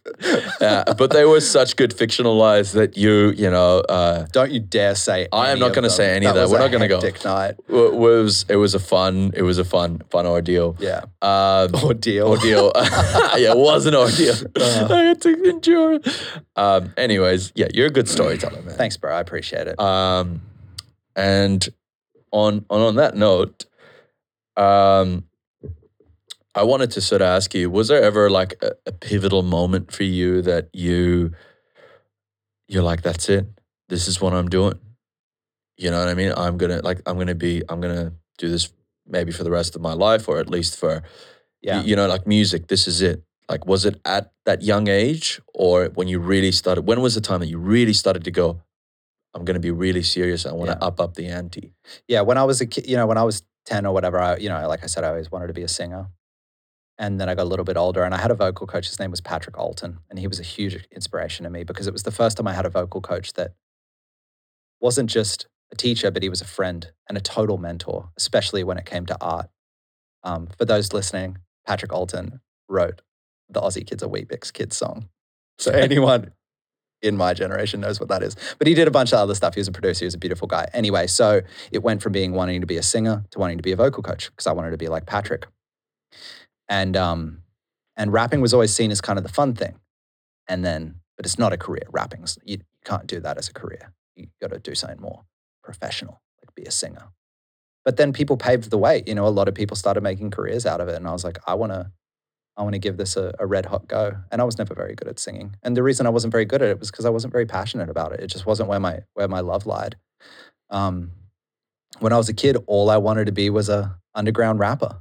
Everyone I idolized, Sage Francis, Task Force, Murs, you know, these rappers. I just wanted to be like them. And now I am.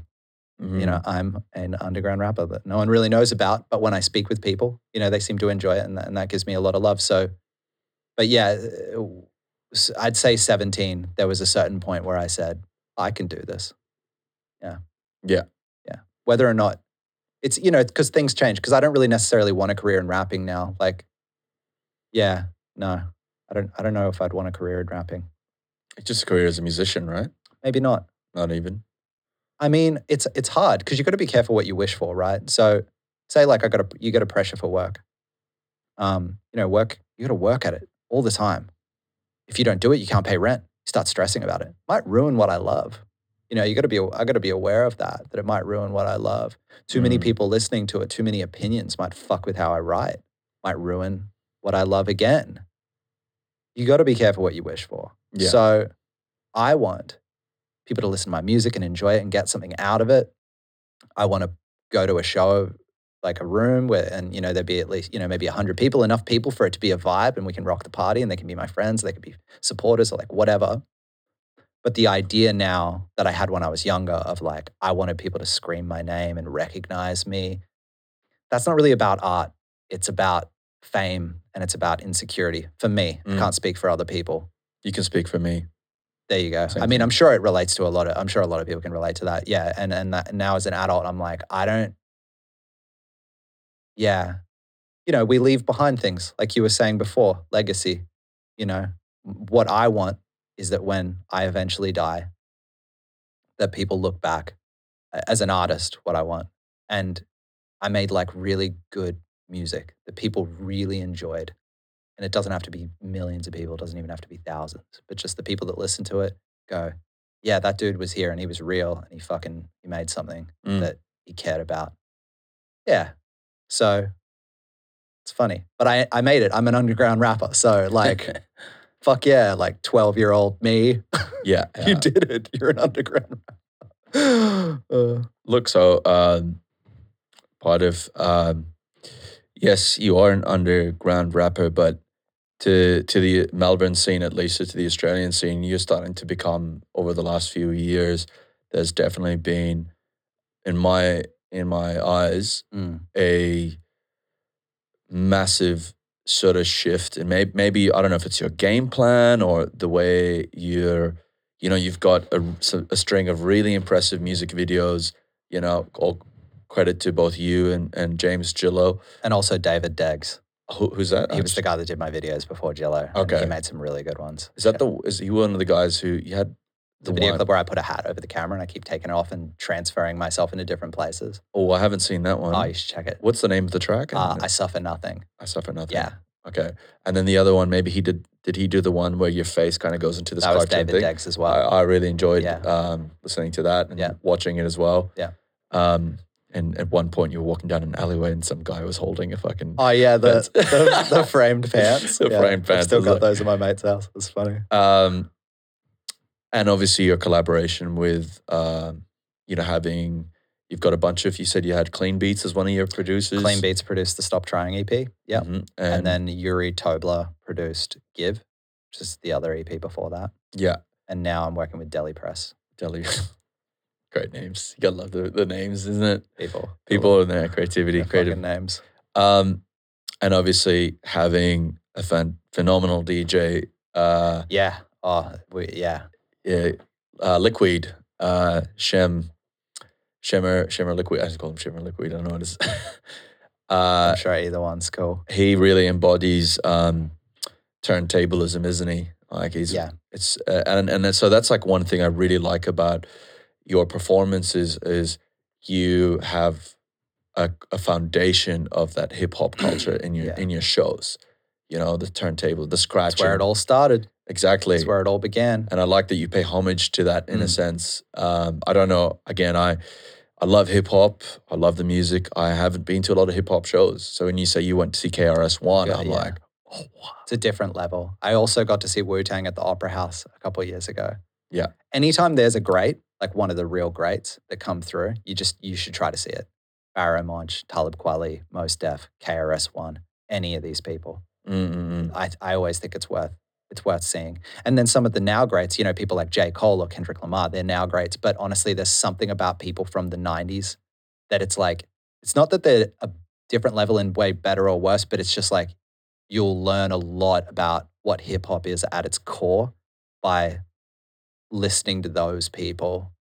When we saw KRS-One perform, my friend got me in early so we could watch him sound check. Watching him sound check dropped my jaw.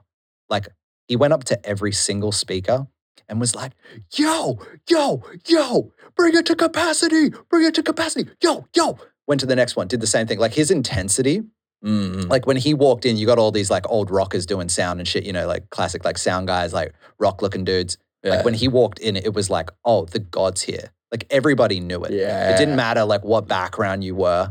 Like this guy introduced extra elements to hip hop, like entrepreneurialism and fashion and slang and stuff like that. And it was universally accepted. He wrote the hip hop Bible. The scholar MC, is that what they call him? He's the scholar. They call him he's the teacher. The teacher, yeah. And he is nuts. Like not nuts in a bad way, like in an amazing way. His son was DJing for him. He's very political. You know, he's spoken on the lack of rights we have in airports. So he gets a boat around the world when he tours. That's why I was going to miss the show. I was like, oh, I don't know if I can make it. My mate's like, dude, he might not come back. He came here on a fucking boat with all his family. Like, it's like, you got to come. I was like, okay, I better come. He travels around the world with a boat. You'd have to look into it more and like what he says to get details of why, because I'll definitely butcher it.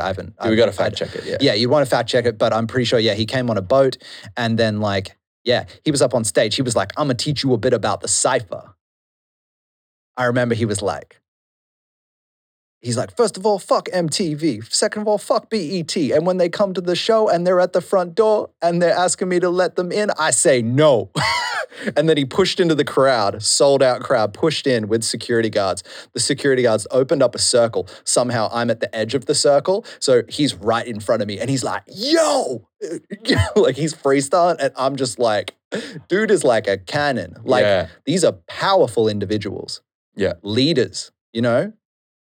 Truly thinking about people outside of themselves and what they're doing. It's fucking stunning. And I'm going on a sidetrack from what we're talking about, but I would just recommend any time that one of the greats comes. Gotta go. Go. Whether you've listened to them or not, if you know their name in that level, oh, this is one of the greats, just fucking go. Because it'll really teach you something. Yeah. About this thing we love so much. Yeah. Yeah. Isn't that amazing as well? Especially when you don't know, of that name, for example, that's a great. And then you're just like, fuck it, I'm just gonna go to that show because my mates are really into it and they've got a ticket for me. Have you ever been in that experience and then you go to the show and you're so blown away by that performance because it's obviously, first off, it's new to you, and everything from the beats to the raps to the stage presence, the performance, just ensnares you so much and you're hooked in. You're a fan overnight. Has that happened to you? That's happened to me heaps. Trying to think of someone who I like didn't know of before. I mean, KRS was definitely one of them because I'd listened to him, but not wasn't like a big KRS guy. But after seeing him now, like I love KRS. Trying to think of You anyone go on this else. tangent, don't you, of like listening to their entire back catalog? Oh yeah, I always pull up. There's certain greats where I've always got to go back and listen again to remind myself of sort of what we do and like why we do it and the people that sort of like paved that way. I mean, Rakim's a great example. I mean, The God MC. I pretty much like to listen to anyone that the greatest rappers are students. They're always learning and they're always moving forward. So when you listen to Eminem, if you really listen to Eminem, he pays homage to all of them. Yeah. Rather Rugged Man pays homage to all of them. Rather Rugged Man has one rap where he says like, I don't want fans who don't know who Kool G Rap is. And you'll hear that sentiment across a lot of rappers regarding Kool G Rap. I didn't know who Kool G Rap is. Now I listen to Kool G Rap. Okay, cool. I'm a fan of this now. Exactly. Eminem mentioned Rakim. I hadn't really got into Rakim and Eric B. I'm like, oh shit, he's one of the greatest MCs of all time.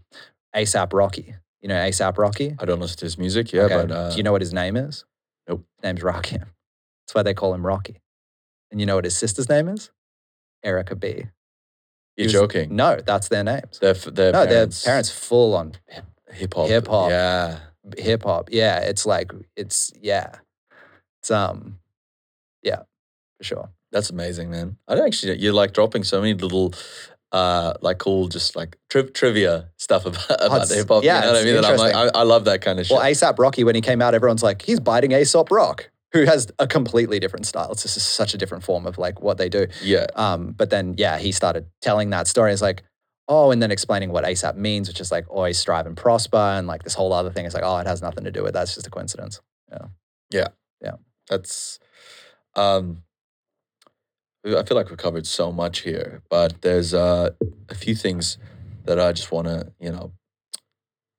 we've got a little bit more time. 9 minutes. Oh, I thought it was. We're talking to our cameraman here. Okay. He's like, don't look at me, I don't know shit. We love you, buddy. We're breaking the third wall here. Is that what they call it? He's still looking at me. Like, he's trying to get us not to look at him, but he's making us look at him you're more. making us look at you, bro. He's fucking ruining me. Okay. So I want to talk about just a few more things. One is how does the writing process for writing a song start for you? Yeah. Does the rhyme pop up in your head? Yeah. Or do you say, for me, this is how it is. I go, I want to talk about mental illness, but I want to rap about mental illness. Okay. So then I think about the line. Okay. And so all the words for me then, will progress about talking about that mental illness. Okay. Is it like that for you, or is it get the rhyme and you want to tie that bitch down to, excuse the language, tie it down to, paper. You want to put it down before you lose it. Because you also lose that rhyme sometimes. When it's in your head, it's fresh. You want to keep. So what is that like for you? It really depends. It used to start with the rhyme. Now sometimes it starts with the subject more. So if I want to start with the subject, say mental illness, like you just said, I might actually start the rap with, today I want to talk about mental illness. Mm-hmm. I meant to feel this, blah, blah, blah. You know what I mean? And then the rhyme will sort of form. So like the rhyme is the biggest inspiration for me. But if I want to talk about a specific subject, usually I try to just like start on a very literal one. I started a rhyme about my alcoholism once. When I was a kid, I used to drink for fun. Now that I'm a man, I only drink to numb. You know what I mean? Wow. But it's just like you just start, like you say something very literal. I like to, if I'm on a subject. The other day, I was telling, my friend pulled up a picture of us when we were kids. Shout out to Emphasize. He pulled up a picture of us when we were teenagers, and I had this like gross fringe. It was like a Beatles fringe. It was back when I used to cut my own hair. And I said to him, used to smell weed on my sweet fringe because I cut it with the same scissors I cut my weed with. And I was like, oh, cool. So that's in my little pocket. Maybe that'll turn into an entire song. Maybe it'll just be something funny I said to a friend once. You know what I mean? Yeah, But it yeah. starts with the rhyme, but it also starts with just, yeah. My brother taught me how to rap. He got better at it than me very quickly. And he always said to me, flow's important, rhyme's important, all of this is important. The most important thing is what you're saying. If you ain't saying shit, it doesn't mean anything. It's just a bunch of fancy shit. Always concentrate that you're saying something. That can be funny, can be lighthearted. It doesn't have to be deep and important, but just be aware of it. Be conscious of it. Be very particular. So when people come to me to ask me about my lyrics, I just hope they know that I thought a lot about it. And if they're like questioning something, I've probably thought about it 1 billion times more than them, which is welcoming the question, but just don't come at me like I didn't think about it, because I thought about every bit of it. Mm. And it all starts with either something literal or possibly just like a rhyme scheme, because rhymes, you know, the rhyme is very inspiring to me. Yeah. So That's amazing. Yeah. So what is your brother's name? What's your brother's stage name? Or Babik. Babik. Yeah. Okay. Is there any music out there to hear for? Yeah. If you look up Babik tunes on Bandcamp, you'll be able to find him. He's got like a couple things out. Yeah. It's very. And he doesn't do it anymore.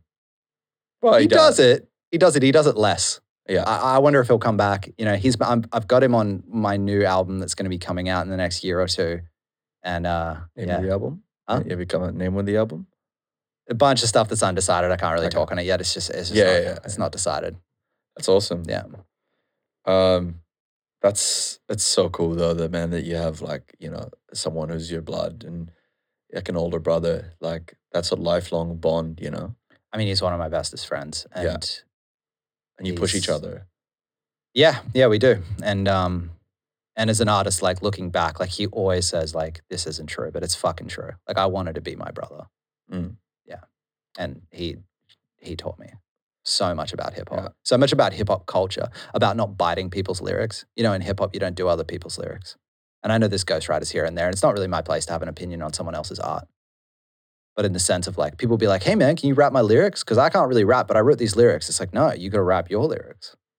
But it happens a lot in the industry, you know, it does happen. Like, Yeah, you hear about it here and there about ghostwriters and stuff. But when someone says, actually, I think it was Royster59 that was saying this recently in an interview, who's one of my all-time favorite MCs. He's such a good storyteller. He was saying, I'm not bothered by someone having a ghostwriter, because if that's how they make their music, cool. But don't go saying you're the best, because what we're doing is different. We write it ourselves. So it's just like, it's cool, but it's different. It's a different thing. Yeah. It might still be rap, but you're not an MC the way Royster59 is an MC who writes all of his own lyrics and is a real craftsman of the art form. Yeah. Same as like Ice Cube, for example, writes most of his Well, songs. yeah. A lot of Dr. Dre's music was written by Eminem and Ice Cube and all these different people. He's one of the greatest producers of all time. You know what I mean? And like, I'm not going to tell Dr. Dre not to do that. Like, no way. Like, not at all. But it's just more like when the conversation is about like who's the greatest MC of all time, I think it's someone who wrote their lyrics. Like Ice Cube would be, you know, considered a GOAT. You know? Yeah. Yeah. Is that what it stands for? GOAT? Greatest of all time. You never knew that? I've been seeing that a lot on YouTube. I'm like, what does that mean? I don't know. I know there's like, I don't know what meta means. I don't know what any of this. Meta's a good one to look up. Yeah, you had it one of your lyrics. I heard it last night. I was like, I got to go research. Anyways, so that's awesome. Now we know about, you know, how you approach your writing process, but how does that tie in when you want to go to the producer? Because like now you have to think about, you know, do you go intro, chorus, you know, are you writing like that? Or do you just start with just like heaps of bars and then you try to sort of rejig the structure to fit the music, or, you know what I mean? How do you, now that you've kind of achieved a level of, well, you have a lot of releases in a sense. So you've made a couple of tracks, right? Yeah. How does that, like, how do you tie that in technically speaking with, you know, the structure of song making when working in with your producer? It depends from song to song, but I usually start with the beat. I'll get the bones of a beat. So I even, you know, produce the bones of the beat, like the basic loop, and I'll write a bunch of stuff. Sometimes I'll write it all mishmashy. Usually I'll write a bunch of stuff and it will start to form something. And then I go to the producer and we record it. Or I'll record a demo myself, send it to them. They'll shape it around it, and then we'll make another recording of the official release. But it really does. It depends. Yeah. The words come first usually for you, or the beat.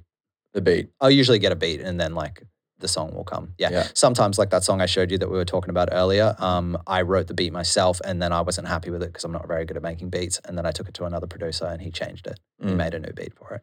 Yeah. But that's generally not how it works for me. For you, yeah. I'm interested in that because one thing I want to sort of maybe make accessible to the listeners is how if you a lot of people, like you said, do freestyling and stuff like that, or write poetry, and people out there listen to hip hop and rap, and kind of want to make it a thing for themselves. Yeah. What I want to know, what does that transition look like? What does that trajectory look like? Like in case not necessarily a formula, but for DJs, for example, I'm going to go on this tangent for a bit, but for DJs, it's like, cool, you want to be a DJ. Sweet. You obviously got to learn how to beat match. You got to learn about track selection, programming. Some people want to do effects, some people don't. You got to also learn the tech of it. And then after that, you got to record a mix. Once you record a mix, now you've got to go out there and put yourself out there. You got to get a gig first. Yeah. Because that's the only way you can, you go from being a bedroom DJ to an actual club DJ or whatever. Yeah. So for a hip hop MC, it's like, I write lyrics. Now I need the beat. So I need a producer. I got to go to get a producer, and then the producer, you write the beats together, and then you put the track out there. Yeah. Would you say that's kind of like not a formulaic way of just approaching, if you want to actually put music out there, or want to make that transition from just being a bedroom artist to ready for the whole world to see your art? Does that make sense? Yeah, it makes sense. It's just hard, man, because honestly, like my only advice to artists is just like enjoy your music. If you're passionate about it, you enjoy it. It should just be at the forefront. You know what I mean? So all the other thing, it's just noise. I would say, learn to pull the trigger. So many good artists I know haven't put music out, but I've heard albums worth of music that they've made, but they just don't pull the trigger on it. So it's really important to pull the trigger on things. But it happens in so many different ways depending who you are and what you're doing. I would say that's the most important thing though. Pull the trigger, surround yourself with people who you can take their advice to say, this is ready to go out and put it out. Because a lot of artists get caught in that trap of never putting anything out because they're perfectionists and they're obsessive. And, it's what makes them a good artist. It also is what makes them never be heard by anybody. Yeah. But the most important thing is to enjoy your music, because if it becomes about this other thing of people hearing it and getting likes and all this obsessive stuff that we do now, it's going to ruin it for you. And I've seen it ruin it for so many people, and it's ruined it for me at times. And yeah, same. That's the biggest advice, man. You just got to see the blessing of music outside of the fact that it gets you attention, and in the fact that it helps people and it opens up avenues for you to be friends with people you might not have met before. And yeah, it's cultural. It's a cultural bridge, and it's just yeah. Fantastic, man. I like that you say it's a cultural bridge. I always recommend it to a lot of people. It's like if you go into a new country or something like that, and you sort of want to see the joint, go to a music festival. I think go to a music festival. You'll meet heaps of people there. Heaps of people. Go to the underground scene. When I was in Malaysia, the spoken word scene was like one of the biggest I engaged with. Really, really nice people. Met so many nice people. Yeah. Yeah. How was it like living in Malaysia and still being like an artist, because you were obviously away from say Melbourne or touring, or did you come back a lot for I came back because of visa runs and stuff, but yeah, it's harder there in the sense for me, because I'm a real outsider there. It's like the cultural shift over there is so different, which was amazing and really, really beautiful to experience that. But they don't have walking. You don't really walk places there. So like in Melbourne, like you walk everywhere. You can kind of walk around and sniff out some food, listen for some music. And in Malaysia, you kind of need to know where you're going, because if you don't, you just, even when I know where a gig is, I'll like find myself lost trying to find, I'll be out front of it and I'll be like, where the fuck is it? There's not as much signs. It's just, so I found it really, really difficult, but at the same time, like people were super welcoming. So when I'd meet one person, you just have to follow that thread to like the next person. Yeah. But it was different. Like Melbourne, skate around the north side, you're going to find some art. You know what I mean? Yeah. Yeah. You literally just walk into, walk past the bar or something. Go past Baru. So, you know what I mean? You're going to go past somewhere like that and go, oh shit, there's like a bunch of musicians here, jamming. Yeah. Yeah. West African. Shout outs to everybody in Melbourne who's ever invited me on stage, because like you're what keeps me here and you're why I'm back. I love all of it. Yeah. You humble me. It blows my mind. Yeah, no. It fucking knocks me off my seat, the talent in this fucking city. And it's the same in Brisbane. Incredible amounts of talent. Same in Noosa. It's just that they've got the venues here. Yeah. Yeah, Which we need to get back. It's going to be a hard time. It's another conversation. I didn't mean to get into that. No. It's the beginning of a whole other thing, which we might not have time for. So yeah, that's fantastic. Big ups, man. everyone. I love you all. Man, look, the very last thing I want to talk about, and I know so we're pushing our time limit. The universe. The universe. No, it's actually art direction for the music video clips that you've been making, because they're very. It's like, first of all, I just want to mention again. You mentioned the other director, Dave Deggs. Deggs, a good friend of ours, James Gillo, Yep. which is actually the man who I think introduced us. I know you because of James Gillo. They're kind of the center, or one of the centers of that group. Yeah, our friendship group. You guys did this video clip Friday, Party on Friday. Yeah. And it's a single take shot. So a lot of those music video clips have a really cool storytelling style. There's a narrative, like there's an aesthetic to it. How much of that is a collaboration, or is it for you, like say with Gillo in that video clip, you just like, this is the track, let's go with it. Like how was that? For that specific track or in general? Well, let's say that specific track, and then for some of the rest of it. With that track, it's Party on a Friday. So it's talking about how good it is to party on a Friday, because then on Saturday you can sleep and just like, wash it off. And then by Sunday you can actually be productive to sort of prep you for the week. So it's sort of like a motivational party anthem, I guess, for me. And whenever I thought of the video clip, I just thought of everyone being at a party. Party, cool. It's a bit boring. It's been done. So we thought, okay, cool. Well, let's make it a one shot. And we'll make the narrative of the Friday, the Saturday, and the Sunday all in one shot. So we wanted it to be challenging, especially with Gillo and Dana at Jurassic Melbourne. They're all about pushing limits. So we really want to make it challenging, make it something hard. I can't remember who first said one track, but I definitely was like, I feel like it needs to be a literal video clip where we like map out like the story of the song, but we just need to make it more creative. And I can't remember who's first like came up with the idea of one track, but it was myself and Gillo and Dana who mapped it out the day before everyone came. We just like did the whole thing just with me and Dana being like human pieces moving around that the camera would put attention to. And then people showed up slowly but surely. We didn't know how many would show up the following day. And we shot all day practices. And then we shot about 6 of them within sunset, which was the lighting that we wanted. I think we shot it about 22 times. So that was a real collaboration. The whole take. We shot the whole take 22 times. Yeah.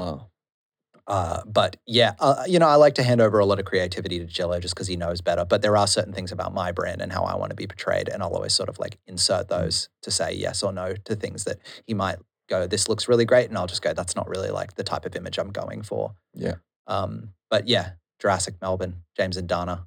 Big shout outs to Dana because Gillo gets, well-deserved attention. His wife and business partner, Dana, fucking incredible. Like, yeah, real behind the scenes fucking goddess, that one. Yeah. Yeah. Both.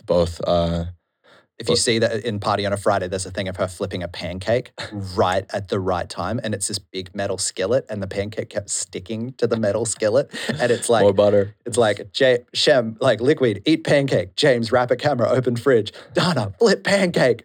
This is sweet, take bins out. And you'll see this like circle in the kitchen. And honestly, like there's certain parts she plays, like she plays a bunch of parts behind the scenes in like writing and like fleshing out these ideas and helping with logistics and all the other things that come with filmmaking. But there's a couple things in the video clips that she's done that I'm just like, fuck, dude, it's crazy. This is hilarious. These weird little things like flipping a pancake. But every time I watch that, like she's like, that was me that flipped that pancake. I'm like, I fucking know, dude, it's insane. Like there's another video clip that's coming out soon and there's another moment that she did. I don't know why I'm ranting about this. No, this is great. It's just like little things that happen. The little things that happen in the video clip. Gillo and Dana at Jurassic Melbourne. Big ups. They're fucking amazing. I love them both so much. And we always become better friends every time we make a video clip. Gillo came over to Malaysia and shot a video clip that we haven't released yet. Yeah? So that's a whole Is there a other name one. for that video clip? It's called Till We Meet Again. When's it coming in?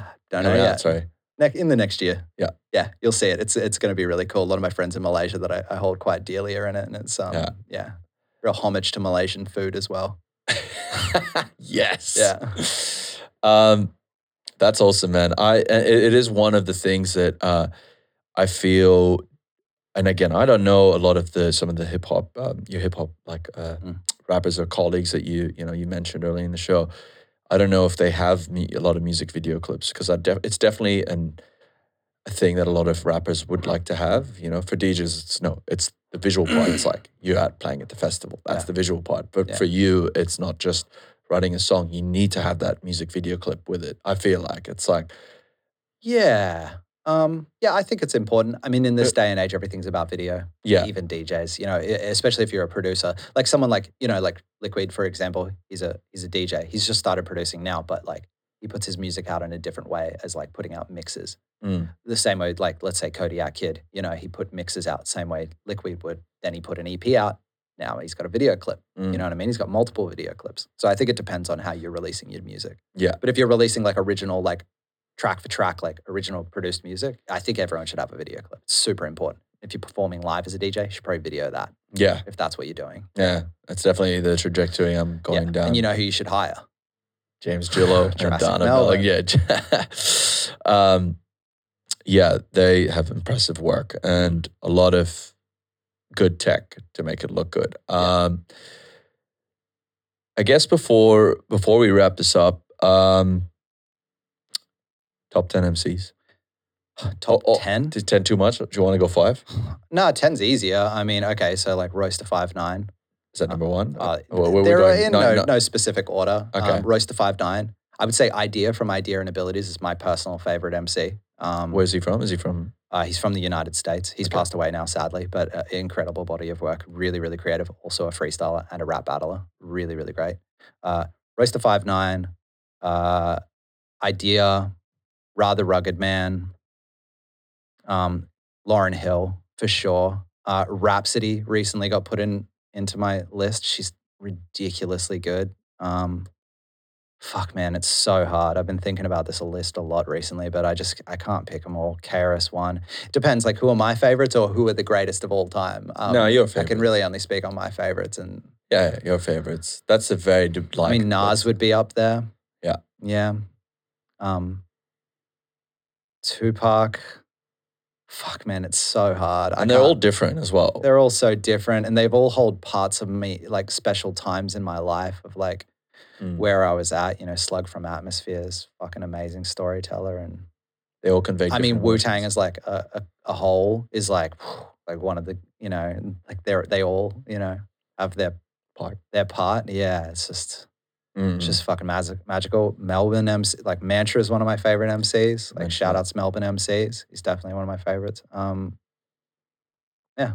Fuck yeah, man. I don't know. I can't name anymore. It's such a hard question. Look, there's a lot of people Yeah. in that list that I've actually I've never heard of Idea, and I'm like, well, if that guy's your favorite MC, I'm gonna go check this out. And the producer Abilities, who he works with, is Yeah. like wizard. And it's that not knowing who that is, but also wanting to know it for me is like just that's how you become a student of the art form, Totally. Keep your ears open. 'Cause people give it to you. And you are, for the most amount of time that I've known you, and I've known you doing this art form, I've always seen you approach your art form as a student. Even just seeing how you try to always incorporate multi-syllable rhymes, and just when you start to go into that triplet stuff, which isn't necessarily for me. With a lot of the triplet stuff that's coming out of late, it's like I'm not really vibing with it, but I like the technical prowess of the person who can do it in a way that's actually interesting. Not like mumble rap, but we don't get into that because a lot of mumble rap is triplet. But yeah. But some of it's good and some of it's Each to his own. New Each to its generation. own. The old people always hate the new music. So you got to be aware of it. I think I did have that. But after listening to some of the greats, especially when you listen to guys like Primo or and you hear them saying, "Hey, man, you got to love all of it. It's all part of the story, whether it's the good stuff or the shit It stuff." might not be for you. It's a different type of the art form. I got into Young Thug recently. Someone got me into it, and I always had this idea that I'd hate it. And I listened. I was like, "Oh, this is really fucking cool. Yeah. I really enjoy it." Yeah. Yeah. And then there's some stuff out there that's just absolute garbage. But anyways, On that note, no. But what your art form is not garbage. Thank you. I appreciate that. No, That's what I was going for. probably didn't word that right. And it's an honor to know you and to be able to witness you doing a thing. And I don't know if this is your prime or not, but to me, you're putting some really good shit out there. That's definitely inspiring. And when you look at someone really going for it, it makes you want it kind of up in your friendship circle. It makes you really want to push yourself. Yeah. So thank you so much, man. Thank you so much for being here and thanks for having me. Big ups to Surreal Melbourne. I'm podcast addict. I can't wait to listen to more of you guys. Is there anything you want to plug in, man, before you any releases, anything like that? Nah, just, kudos tunes everywhere. If you ever want to look me up and see what I do and, if you like it, cool. And if you don't, fuck yeah. No, I'm just kidding. Like if you don't, whatever. Is there a website or something coming soon? Because I feel like I've got a website, kudostunes.com, but Okay. I don't really use it much unless I'm touring or selling merch, which I'm not really doing much of right now either. Yeah. So, but yeah, social media and stuff. Yeah. Awesome, man. Well, I guess that's a wrap, huh? Yeah, it is. Thank you so much for having me. Big ups. Really appreciate it. Cool. All right, guys. Okay. That's us. Over and out.